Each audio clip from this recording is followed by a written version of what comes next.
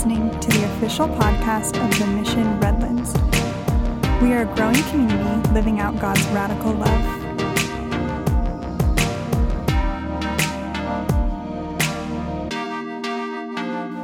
Good morning, everybody. All right, we're going to start. We're going to go back to Colossians. Colossians chapter 3. If you have your Bibles with you, go ahead and get there. If you have your phone, that works too. Colossians chapter 3. We're going to start in verse 11 and move through verse 17.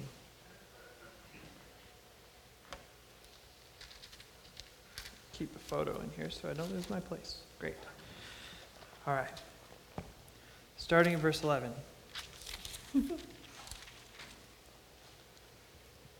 Here there is no Greek or Jew, circumcised or uncircumcised, barbarian, Scythian, slave or free, but Christ is all and is in all.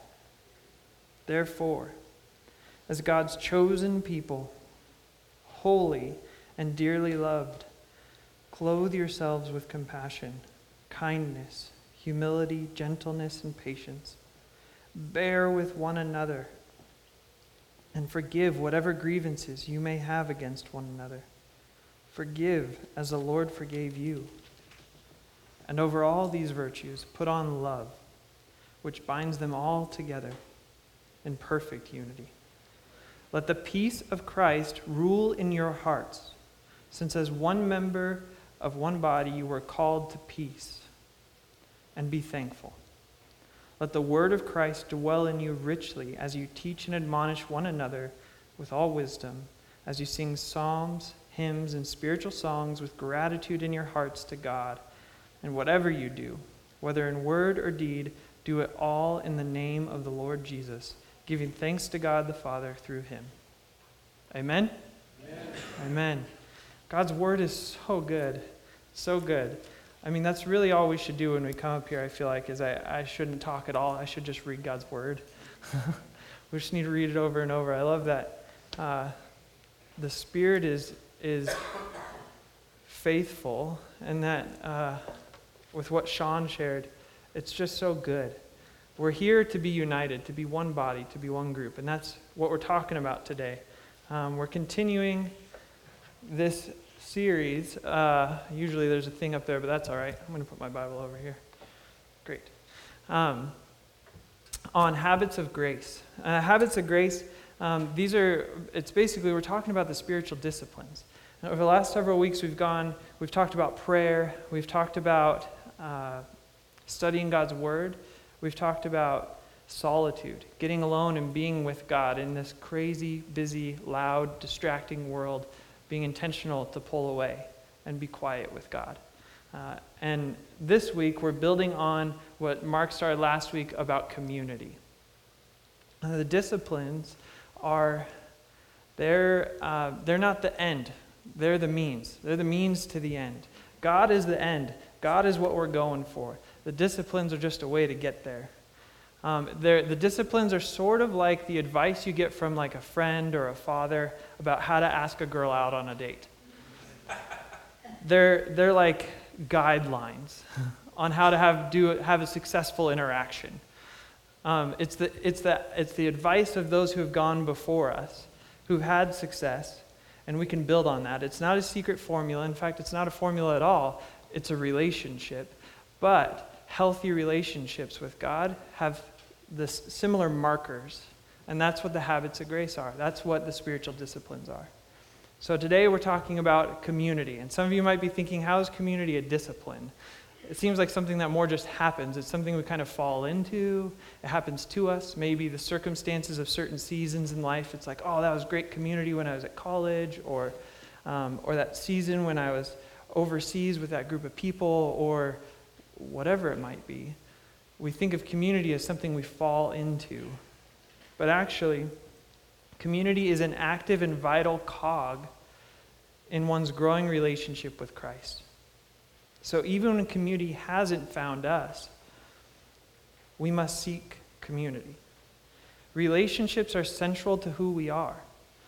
God made us for relationship. He made us to be in relationship with him. He made us to be in relationship with others, with creation. But the problem is we're pretty bad at relationships. We mess them up pretty often. And so the discipline is not just to engage in community and in relationships, but to engage in them well, to engage in them rightly, if that's a word. Speaking of, last night, so God is so faithful, and I just want to share this because testimony is good. Yesterday, I spent all day trying to think, okay, what's the message for today? And I got a whole lot of branches, but no tree trunk. If that makes sense?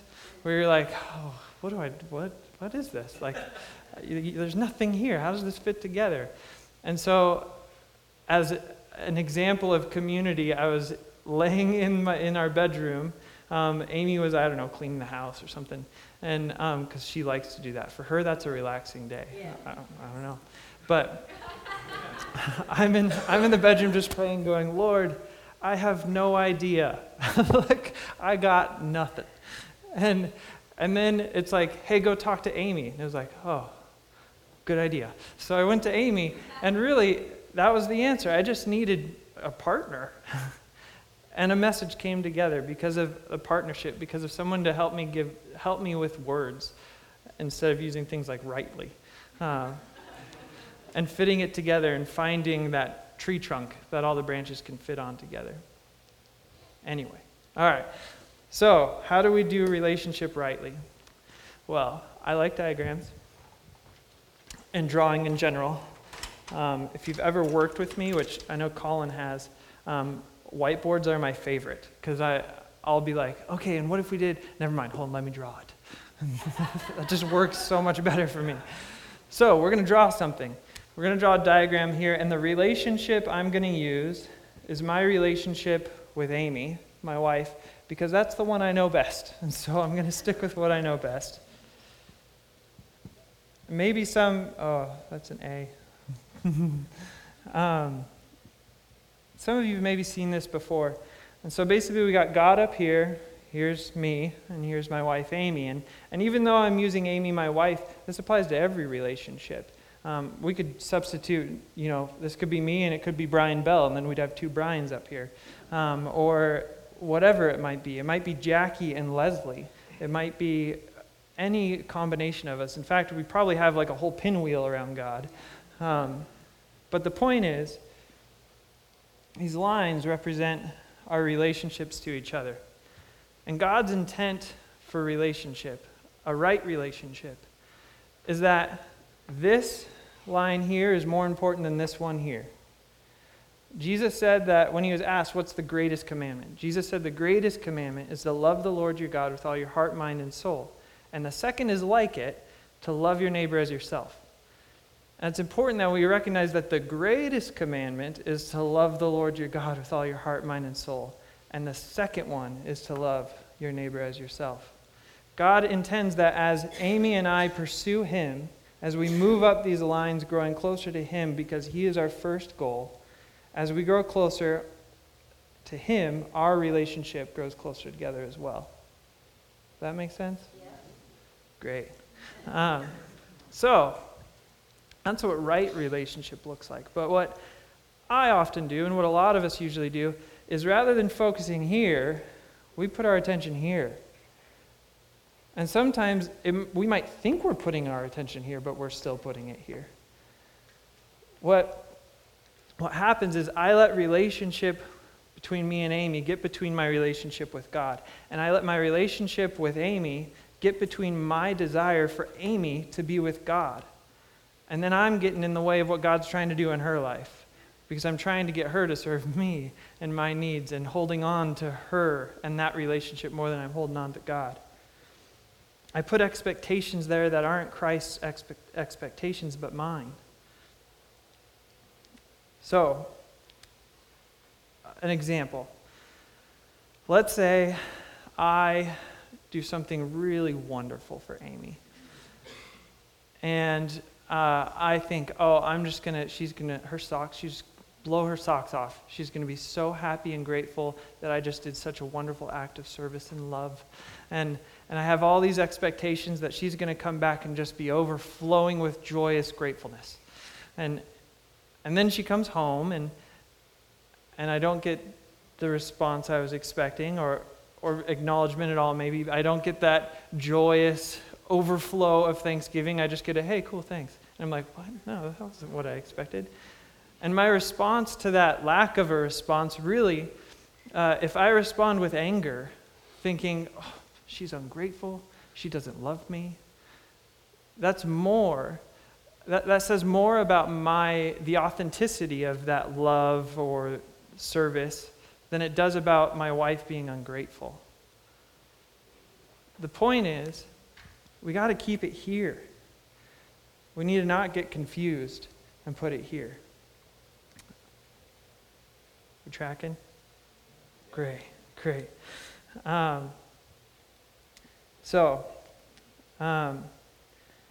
Love must be sincere. Sincere love is the crux of Christian community, and it's found in Christ alone. We need to focus on the relationship with God. The problem is we often think we are focusing on God, but we're actually focusing on others. We need to check our motives. Are we desiring God and desiring God for others, or are we just focused on ourselves? All right, let's get back to God's word. We'll go verse 11 to 12.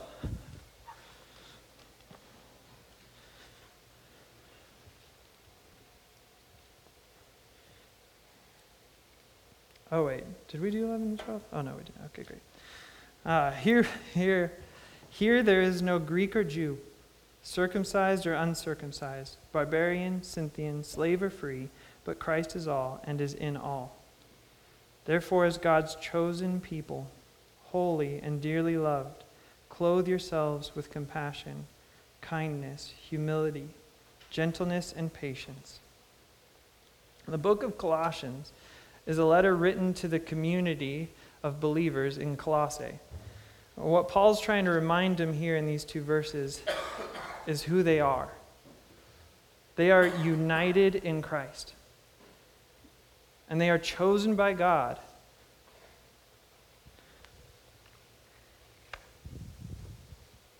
They are chosen by God, and they're holy, and they are dearly loved.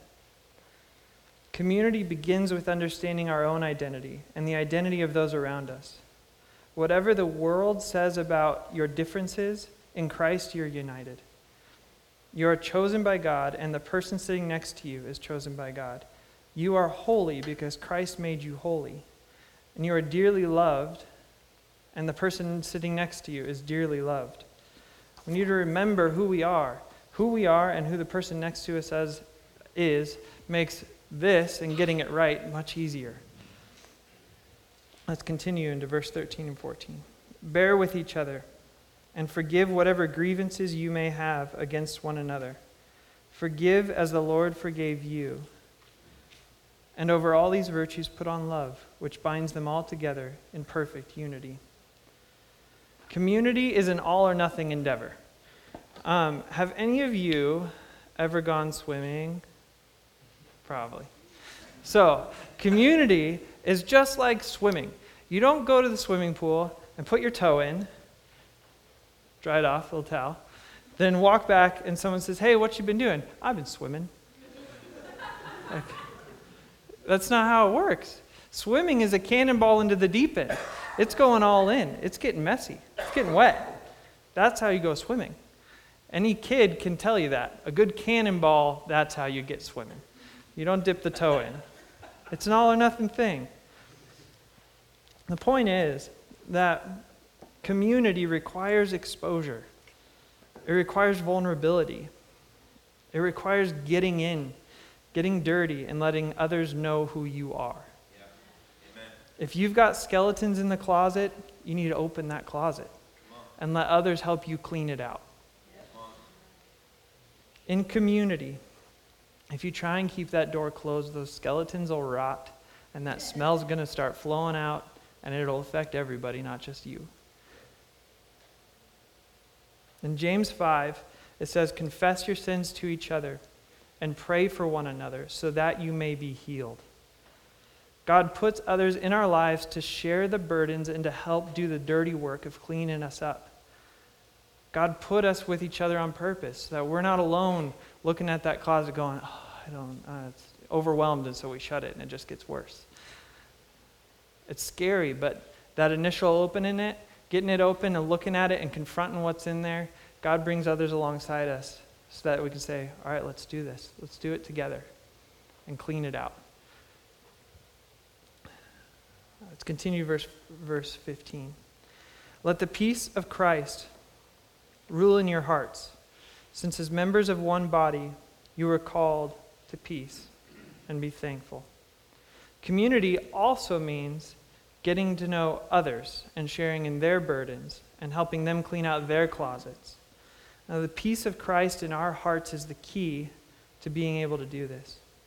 People who enjoy peace with God become peacemakers in their relationships with others. Our focus on God brings peace to our hearts and unburdens our relationships with others so that we can freely serve them. As we focus here, it unburdens this so that I can truly desire what's best for Amy, so that I can truly serve her without expecting that reaction just right, that validates that value I wanted or that love that I felt I was lacking or whatever it might be. If I'm focused here, then I can truly desire what's best for her, and this relationship will be healthy too. When we are liberated from bondage to the expectations and opinions of people, the ironic result is that we become capable of serving them far better. Those who let the peace of Christ rule in their hearts recognize what affects one part of the body affects the whole. We should be serious about serving the best interests of our brothers and sisters, even willing to run the risk of rejection or misunderstanding. We are able to press on through the pain of those responses when our eyes are focused on Jesus. In this way, the peace of Christ will rule in our lives and will rule in the lives of others. So, community, so far you got to let others know you. You got to get to know others. Now let's move on to verse 16 and 17. "Let the word of Christ dwell in you richly as you teach and admonish one another with all wisdom, and as you sing psalms, hymns, and spiritual songs with gratitude in your hearts to God. And whatever you do, whether in word or deed, do it all in the name of the Lord Jesus, giving thanks to God the Father through him." Gratitude for community is real important. How often do you, I shouldn't speak for you, how often do I get frustrated because, I was hoping that there would be somebody to go lunch with after church. I was hoping somebody would call me today and say, "Hey, how can I pray for you?" I expected that there would be more people who shared the exact same interests I did. The point is, what ends up happening, we get so focused here that we miss out on what God has intended. Instead of being thankful for what God has given us, He's given us a family. He's given us people to help clean out closets. He's put people before us to love and to be loved by. Let's be thankful for what we've got, whatever it looks like. I know that's hard. It's hard for me a lot of times, especially we used to live up the mountain in the forest, and it's lonely up there. And that's really what I was mostly referring to, of when we lived up there, it was lonely. And it's a half-hour drive from there to here, and that seems short now. But at night for small group, that's a long drive. Somehow it becomes real long, and it's hard to do. But what I've learned is that rather than longing for something I don't have, be thankful for what I do have. Be intentional with what I do have. The people that God has put around me, pour into them. Embrace community with them, whoever it might be. There's people at work that I work with who know the Lord, a lot of them actually, because I work at a Forest Home, a Christian camp. But the great thing is that when I finally decided, all right, I'm just going to embrace who I'm with. Wow, it unburdened me. It unburdened my expectations of them, and I was just grateful. I was just grateful for who I had, and that I was able to be that person for somebody else. There's this guy, Donnie, I work with, and he and I just have incredible conversations, and they happen because I'm intentional, or he's intentional, and we're willing to engage in that, and to get dirty and say, like, hey, here's what's in my closet. And it's like, that's pretty ugly, and I need help with it. And he's like, all right, let's do this. And the great thing is, men's breakfast. I went this last month. We have them once a month. And getting into those groups, those places where we can get with people and we can say, hey, here's my closet. There's a lot of skeletons in there, or whatever it might be, and have somebody else in there say, I used to have those skeletons too, but I don't anymore. Meeting with people who've had victory helps us have victory. Yeah, that's right. It's so wonderful. But we got to meet with them, and we got to get vulnerable, and we got to get in the dirt and the mess, and they've got to be willing to get into our dirt and mess. Yeah. But we'll end up being cleaner, and all it is just gratitude. Just thank you, Lord, for the people you've given me. Right. As we serve others, and as we're served by others, as we let what God is doing in our hearts pour out onto others, and participate in being blessed by the work of God poured out from them onto us, we have every reason to be grateful. In our human nature, we think of ourselves as the main character, or one of them. I think of the movie The Lord of the Rings, and there's like Aragorn and all the hobbits, and I'm like, okay, well, I'm probably not Aragorn. Like, that'd be cool. And Legolas, he's pretty cool too, but okay, maybe I'm a hobbit. Maybe I'm like Pippin. Like, he likes to eat food often. I love food. He's kind of flighty. I'm a little flighty. He's a little boyish. I can be a little boyish. But the fact is, I'm not even that much of a main character. Like, in the last movie, The Return of the King, if you've seen The Lord of the Rings, if you haven't, you should watch him. If you're like one of those people where you're like, I tried and I fell asleep like 9 times. It's okay. Just fast forward to the end. And at the end, there's this scene where Aragorn is getting crowned as the king. It's his coronation. And there's all these people, and all the fellowship is all there, other than Boromir. But they're all there. And as the camera pans, really quickly for an instant, there's this guy in the crowd. He's got a white hat. And if you watch the movie, you'll notice him. But it's like for a moment, and he's just in the crowd, and he just goes, that's all you see. That's all you see of him is just, yay. Like, that's us. That's me. I'm the guy in the white hat that just gets that moment of like, woohoo. Like, that's what we got. I'm not even a hobbit. But often I think of myself that way. I think of myself as that main character. And I want other people to fit into my life as though I'm the main character. But what God says is, he says, no, I'm the main character. God is the main character. He's the main character of my life. He's the main character of your life. He's the main character of the person sitting next to you. And we ought to desire for them to know him and be a player in his story and fill their role there. Whether it's that little guy on the side going, woohoo, if that's my role, right on. If that's the role of Jason, go for it. Whoever it is, we want them to be with the Lord and playing the role that they ought to be playing in God's story, not our story. That's right. And that frees us to truly love him and to truly engage in community. All right, so community begins with understanding our identity in Christ and the identity of those around us as Christ's, as God's chosen people, as his holy people by the blood of Jesus, and as by his dearly loved people. We are dearly loved. The person next to you is dearly loved. Recognize it. Treat them that way.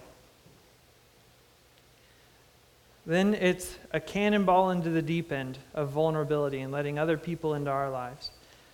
And then it's being willing to get into the mess of other people's lives, letting the peace of Christ reign in us so that we can bear the burdens of others, that we can extend peace to others and see it foster in their lives as well.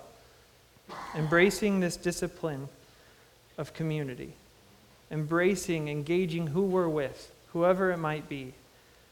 If there's a brother or sister in Christ around you, engage with them. Be with them. Share life with them. We get an opportunity to experience community unlike the rest of the world. They get all this human messiness of community that's all focused here. But we get God. And God says, your community, it's going to look different because I'm a part of it. And I'm going to free you to truly love. Jesus said in John that the world will know you are my disciples by your love for one another. That's radical, right? That's so radical. But we see it in Acts. We see it in the early church. This is a persecuted church. These are people who are getting killed, who are getting murdered, who are getting drugged in the street, who are having their businesses destroyed, who are having all this being disowned by their family in the early church, and yet they continued to grow rapidly. And the reason was because they loved each other so well. They embraced this concept, this discipline of community in such a way that God was manifest among them. And people saw it, and they were willing to step out and suffer whatever it might be, whether it's the persecution or business or disownment from family, because they saw such love. And they thought, I just need that. I need that love. And that's what God has in mind for us, to love each other in such a way that it's just powerful and overwhelming to people. All right, let's call the band if you guys want to come up, and the ushers. We'll pray. We're going to sing. And then we got a baptism today, a couple baptisms. That'll be good, right? Community. All right, let's pray. Father God, we thank you for the people that are around us. We thank you that you have given us companions, friends, co-workers for your kingdom. Lord, thank you that you haven't left us alone, that you've saved us and rescued us. Lord, we need you, and we need those that you've put in our lives, that you have in mind for us to be with, to love, and to be loved by. We love you, Lord. Thank you so much. In Jesus' name, amen.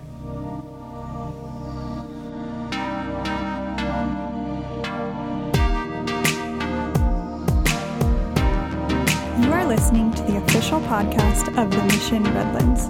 For more information, visit us at themissionredlands.com.